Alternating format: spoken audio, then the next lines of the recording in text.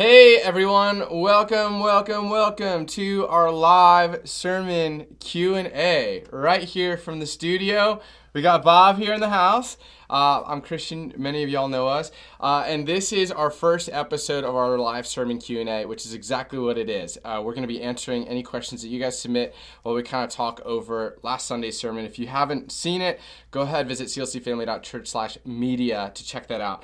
Now, I'm going to kind of let you know what our format is here. Awesome. It's different, it's new, we're kind of jazzed about it, and we're trying it out, so we might modify it here and there, but this is the plan.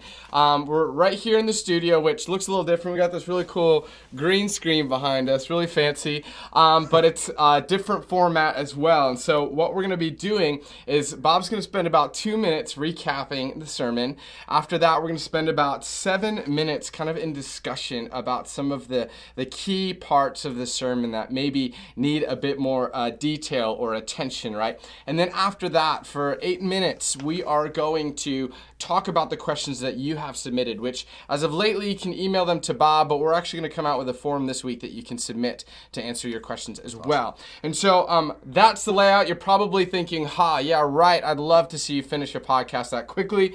We actually have this really cool kitchen timer that I got off Amazon. And so we're going to use this to kind of keep us on track to make sure this is as accessible as possible to you guys. Last thing I'll mention is if you have any questions, we can see y'all right here on the side. If you have questions, you can throw any additional questions in the comments. Of course, if we don't get to it in that 8-minute window, we're always open to conversation as well. You can shoot us an email. We'd be glad to work through that stuff. Am I missing anything? Does that sound okay? Sounds great. Okay, you ready for a 2-minute sermon recap? I hope so. We'll give it a try. You put that timer on. Keep me honest. Yeah, here's 2 minutes starting now. All right. Well, we're talking about the new you, and the new year and the new you, Christian, is the theme, starting with verse 17 of chapter 4. And he says, put on the new self, which is being renewed in the image of the God who created us. We're being renewed in the image of Jesus. And his key thing is stop lying to each other. And we got to realize the biggest lies we tell are lies we tell to ourselves. And the next section picks up, I think, the lies that we often tell to ourselves about our own emotions, especially the negative emotions, like anger. We saw his command is to be angry but don't sin. So it's possible to contain anger and not have it come out in a sinful way. And Jesus was angry without sin, but it was perfect for him. It's less common in us.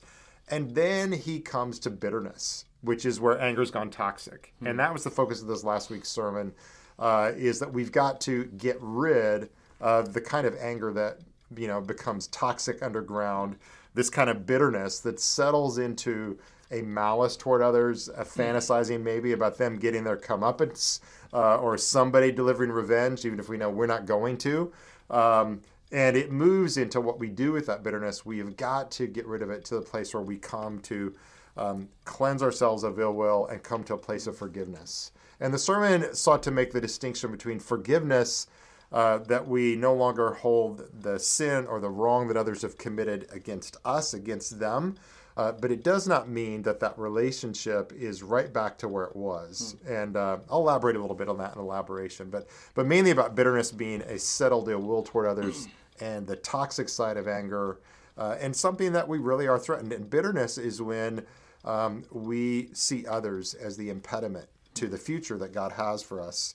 And it's a very dangerous place. I was somewhat joking about Taylor Swift, but as long as she's singing about her old boyfriends, there we go. That scared me. As long as she's singing about an old boyfriend and bitterness, she's not ready for a new one. And that's true of us too. So there it is. Pretty much in 2 minutes. That was pretty good. That scared me. I jumped a little bit. You might have seen it.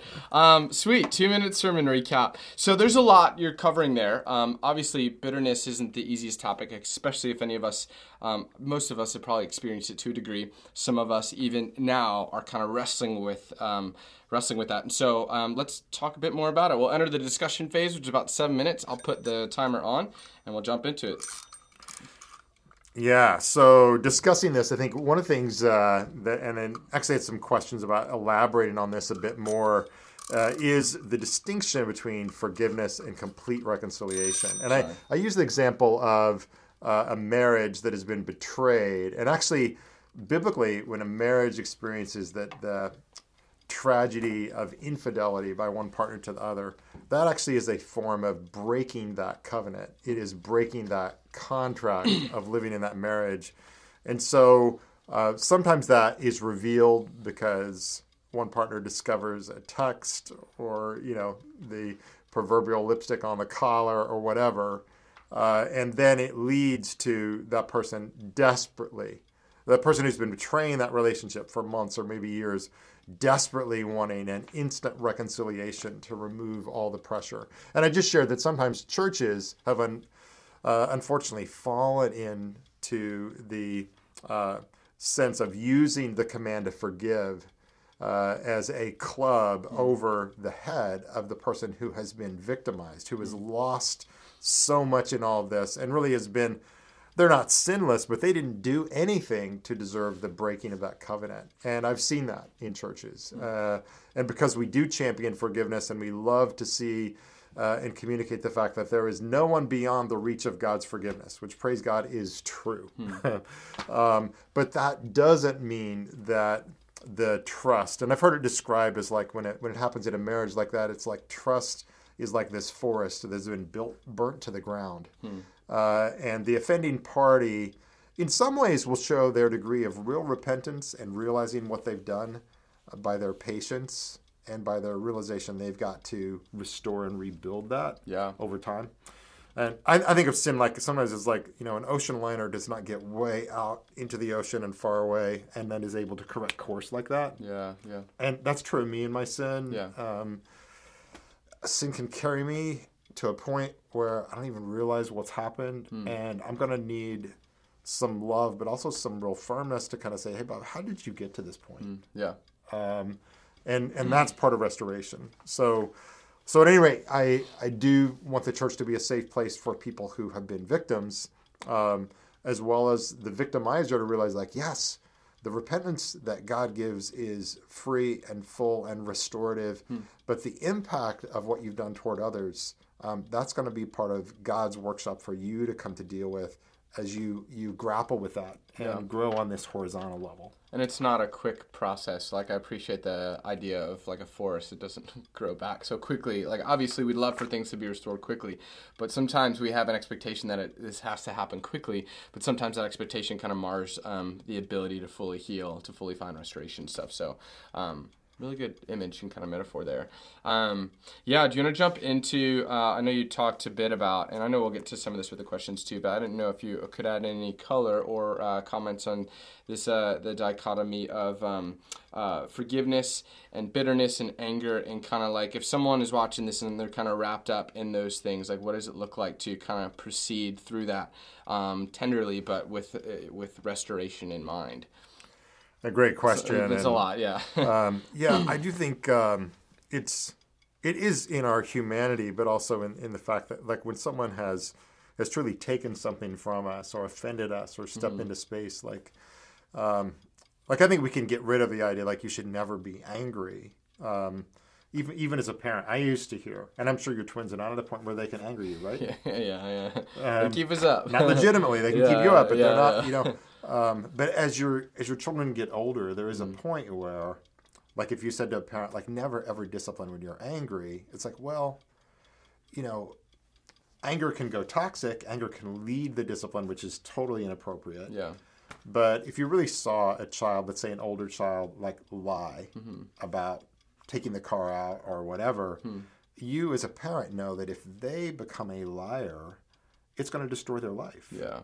And so there is an appropriate, like, I'm not angry at the person of my child. It's in a sense the ability to separate that behavior and say, but I have some urgency. Yeah. And if you can't have any anger as a parent, you probably won't even address it. You're just like, so what? Yeah. So anger can be this appropriate passion. Yeah. To move through to a really meaningful forgiveness. Yeah. Or anger is what might cause me or Liz to say, we got to talk about you not putting glasses in the dishwasher, or taking us up and say, oh, I thought rinsing the glasses off deserved a medal. But no, it's put them in the dishwasher. Sure. And so finally she says, this is going to become an irritant, and So sometimes that anger allows us to communicate honestly. Yeah, it's kind of like a healthy catalyst. It can be, if we wield it as such, but sometimes it's not wielded as such, which is where the bitterness and the problems come in play. So much so. Okay. Yeah, absolutely. And when our anger is about the injustices of other people are suffering, we're on better ground than we are when our anger is about me experiencing a slight. Yeah. I'm hair trigger ready to go off in that category probably. Yeah. And I can be very blind to other people's injustice and suffering. Yeah, no, that's a good distinction to make. Is there anything that you wish you said in the sermon this Sunday that you're like, I need to get to this, or did you kind of cover everything? I'm going to watch this too, goodness. We got like about a minute and a half here. Yeah, you know what? Always there's and then there's the sermon you think you preached and the one you actually preached, and then the one everybody heard. And asking God to bring all that together. Yeah. I do know when you preach on forgiveness, it is a triggering thing, because I think for people who have truly are sitting there and they have suffered a traumatic loss because of someone else. And that's when forgiveness is really costly. Yeah. I have to say, like right now, in the moment, it's not true of me. I am not right now suffering because someone has done something that's caused me to really suffer. But I'm aware, like when I'm preaching to a congregation, there are people who just that week are, dealing with that. Yeah. And forgiveness is that process. And I think, if anything, of the 70 times 7, or probably, I think the right translation is 77 times. Yeah. And that actually is picking up from Genesis 4:24, where this guy Lamech says, "I'm going to avenge 77 times." So he says, "I'm going to be." It's kind of gangster rap in Genesis, where he's like, he writes this poem about how if you sin against me, if you kill someone in my family, I'm going to come against you and take 77 lives. Yeah. And so Jesus is picking up on that and saying, the kingdom of God is so different than the way vigilante justice handles it out in the world. Yeah. We have almost vigilante promiscuous forgiveness. Yeah. That Jesus is saying this is the mark of the kingdom. So. Yeah, which some people might find that forgiveness so offensive that it's so all-encompassing and accessible to everybody too, but that's what makes Jesus so distinct and God so distinct. So yeah. It honestly kind of offends me when I think about it. Yeah, right. Like they could be forgiven like with that. Yeah. Whoa, yeah. Seriously? Yeah. That's a whole other sermon, probably. Oh, my goodness. Y'all heard the timer, so we're going to move on to the final segment, which is 8 minutes of just kind of jumping through some questions here. So I'm still trying to figure out how to use this thing. But I'm going to go ahead and turn to my email here because we have a question. What I'll do is I'll read the email, then I'll start it, and that'll be kind of the kickoff. Okay. So this email has a couple of different questions, and so we'll work through them. And again, if you have questions right now, submit them in the comments if you'd like, or you can email them to us for future use. So the first one is, you mentioned how shedding crocodile tears is not a step to forgiveness. What are the proper steps to take? We'll start with that one. So that was kind of, again, talking about the person who is in the very beginning stage of dealing with maybe their offense before God and others, and it shows up in tears. And probably more properly, what I would wish I'd said or made clear is like, that is not mean that the path to reconciliation and the burden of reconciliation now moves to the person against whom they wronged. But crocodile tears, if they're truly genuine and not just manipulative, that's a good beginning. I'm not going to despise that at all. But we have to be careful in the church and in relationships where we are stewarding them, and even people coming to us to know we can't read hearts, and we want to be gracious and positive, but it's not loving that person well who maybe over a long season has wronged someone or been in a pattern to say, oh, well, let's have instant, immediate reconciliation, which does happen on the spiritual plane. The moment they turn to God, I can say like, hey, God no longer harbors that against you, but now we need to walk through a process where you realize, how did you get there?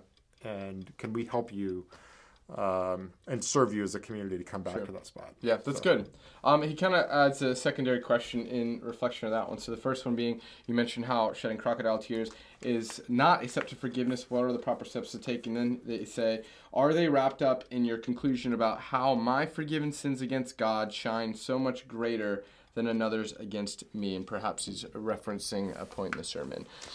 Great. Yeah, and I just would anchor that our sins against God are more serious than the wrongs committed to us. And one place you see that is in Matthew 6. If you turn to Matthew 6 and that rendition of the Lord's Prayer, that when we pray the Lord's Prayer, we're praying, forgive us our, and let's say, he uses a word for sin there that I think is more literally the word for debts. Yeah. And so our sin against God is like a debt and an obligation of what we owe God. And then there's commentary on the Lord's Prayer that happens later in the verses.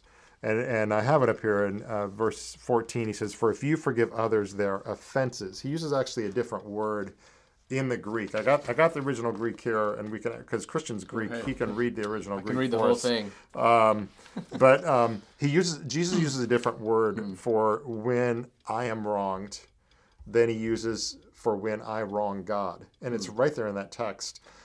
Actually, usually the translation of chapter 6:14 is the word trespass. And so technically, when a better word for when someone wrongs me is a lighter offense, a trespass. Yeah. If I walk across someone's yard and it's not my property, depending on the situation, not a huge deal. Sure. But if I refuse to pay back a debt that was loaned to me in good faith, that's a bigger deal. So, so what's interesting is that's the only time there seems to be commentary on the Lord's Prayer on this idea of forgive us our sins as we forgive those who sin against us or those who wrong us. And that is pretty remarkable that's the one thing in the Lord's Prayer that is picked up, this idea of invoking that God has forgiven me. And then he says, yeah, but how are you doing at living that out? Yeah. And it's the one ethic of the Christian faith that I'd say after personal faith and repentance, and I don't think this came from me. I think I read something in Martin Luther's sermon of all things where he said, like, after your first-hand faith and repentance before God on this vertical level, the next question is, how are you delivering forgiveness horizontally? Yeah. Because he's saying if you or I have unforgiveness on this horizontal level, it's very possible that's an indication that we are not really receiving forgiveness on this vertical level. Yeah. We may think we've earned it. We may think we're entitled to it functionally. Sure. We wouldn't say it maybe, Yeah, because we know that would be a bad thing to say. Yeah, but we act like. But we act it. It's like my sins are not that big a deal, but yours against me, big deal, huge deal. Yeah. I'm that prone make to that sense? sometimes. Yeah. No, that makes sense, and I think it's easy to kind of resonate and think about those things in such a way. But I think it's good accountability, and the way you distinguish between the words there is helpful too. Awesome. We have one more question in this email. You mentioned, sometimes getting clarity in a dream. And so this individual mentioned, how do you know when God speaks in a dream? Because last night I was telling my wife, I had a dream that all my siblings were babies, including myself, and I was getting their pizza orders, which I think that was maybe sleep deprivation and taking care of my own babies and feeding them. So all that to say, sometimes dreams can be a lot, but we see it in Scripture, and I know you even kind of talked briefly about it in a comment on Sunday, and so if you wouldn't mind providing clarity to that. Yeah. So I would say we have to be really careful with things that are not rooted in Scripture. So everything should, be able to be brought back and evaluated and in that way. And really what I want to emphasize is this whole issue of whether I have bitterness in my heart towards someone else is tricky. Yeah. And in preaching on it, I wanted to ask God, I felt compelled to ask God, like, hey, are there places where I'm, not fulfilling my social duty toward other people of ministering forgiveness to them, and even saying, like, God, you may have to sneak up on me in a dream to reveal that. So that's what I was saying. But the broader question is, how do you know with a dream? So first of all, I'd say it obviously can't contradict something that is in Scripture. Yeah. And secondly, maybe it's an elaboration on some area. And I find, you could broaden the question to the voice of God. How do I know the voice of God is speaking to me? And usually I know it because he's nudging me about something I don't want to do. Yeah. Like forgive someone. Yeah. And we all know when God's nudging us to something we don't want to do. Yeah. Yeah, it's like it didn't. But I'll just tell you like one dream that occurred to me when just you mentioned that question. I was preparing a Christmas Eve sermon, and Christmas Eve, it was several years ago. And it's always that season where I think as communicators we feel that special burden. There's people who aren't usually there, right? And I was really praying about what to preach. And I dreamed about one of my favorite things that happened in my childhood. I took my grandparents to see a performer at a popular television show that they loved. My grandfather was in his late 70s. And this performer came off the stage and sang her song to my grandfather, who was just recovering from this accident he'd had. And really powerful. And I just got a picture of that in a dream as a picture of what Jesus did coming off his throne and like basically living his life, dying his death, and then delivering it to us very personally. Right? Yeah. So I just felt like, wow, Lord, I'm going to use that in the sermon. And it was one of those times. Sometimes you wake up, I don't know whether you do this, you ever wake up in the middle of the night and think this is going to really teach well to youth or whatever? Yeah, I have like a notepad and I type it on my phone all the time.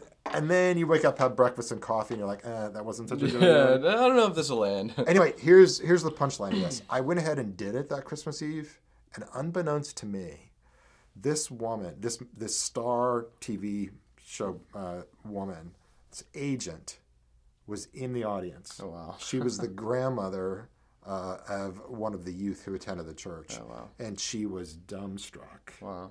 And we weren't able to have this dialogue. And I wish I could tell you that she came to saving faith in Christ and we baptized her into membership of the church and all that. I can't tell you that happened, but it was spiritually significant. So spiritually significant. This woman sent me a letter and she sent me videotapes of this person who she served for many years, whatever. So that was a dream that kind of got verified later. Yeah. That it was like, hey, God, I wouldn't have even thought of this story, and then you knew that this person was coming. Yeah.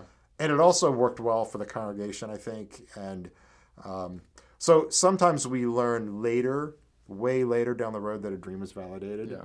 You know? And, and I would say we shouldn't live every day looking for waiting, but we should be open that God has a lot of different ways that he sometimes can nudge us. Sure. Yeah. And if it's love someone, encourage someone, pick up the phone and call someone that's delivered to you, I'd say, what loss is there to obey those positive commands? Sure. They're there. Yeah. Especially in the realm of bitterness, anger, and forgiveness. So. Yeah. Yes. Yeah. Really good questions. You guys heard our timer go off, so I guess that concludes our time. Did you have any final thought or anything to add, or are we feeling okay? You can communicate with us online and get questions to us in the future. It's fun to have a time to kind of revisit what's happening in a text of Scripture. Maybe I just say this coming week, I'm actually realizing that one of the sections of this particular passage is about the words we say. And about don't let even any unwholesome, I think he uses the word rotten word, proceed out of your mouth, but only that which builds others up. So just a heads up, we're going to deal with our speech this week and with the fact that the people who hear us talk are the ones who have the right to tell us whether we are building them up or draining them of life. So that's kind of the heads up on what's ahead. Sweet. And yeah, y'all won't want to miss. Really exciting series. I guess this will be our 4th week this Sunday. So join us at 9 o'clock right here in the sanctuary or online. And again, we'll have a new form that we'll send out for submitting any questions in the future. But hey, thanks for tuning in. We'll see you this Sunday. Yeah, thanks for setting all this up, Christian. Yeah, glad to. See y'all.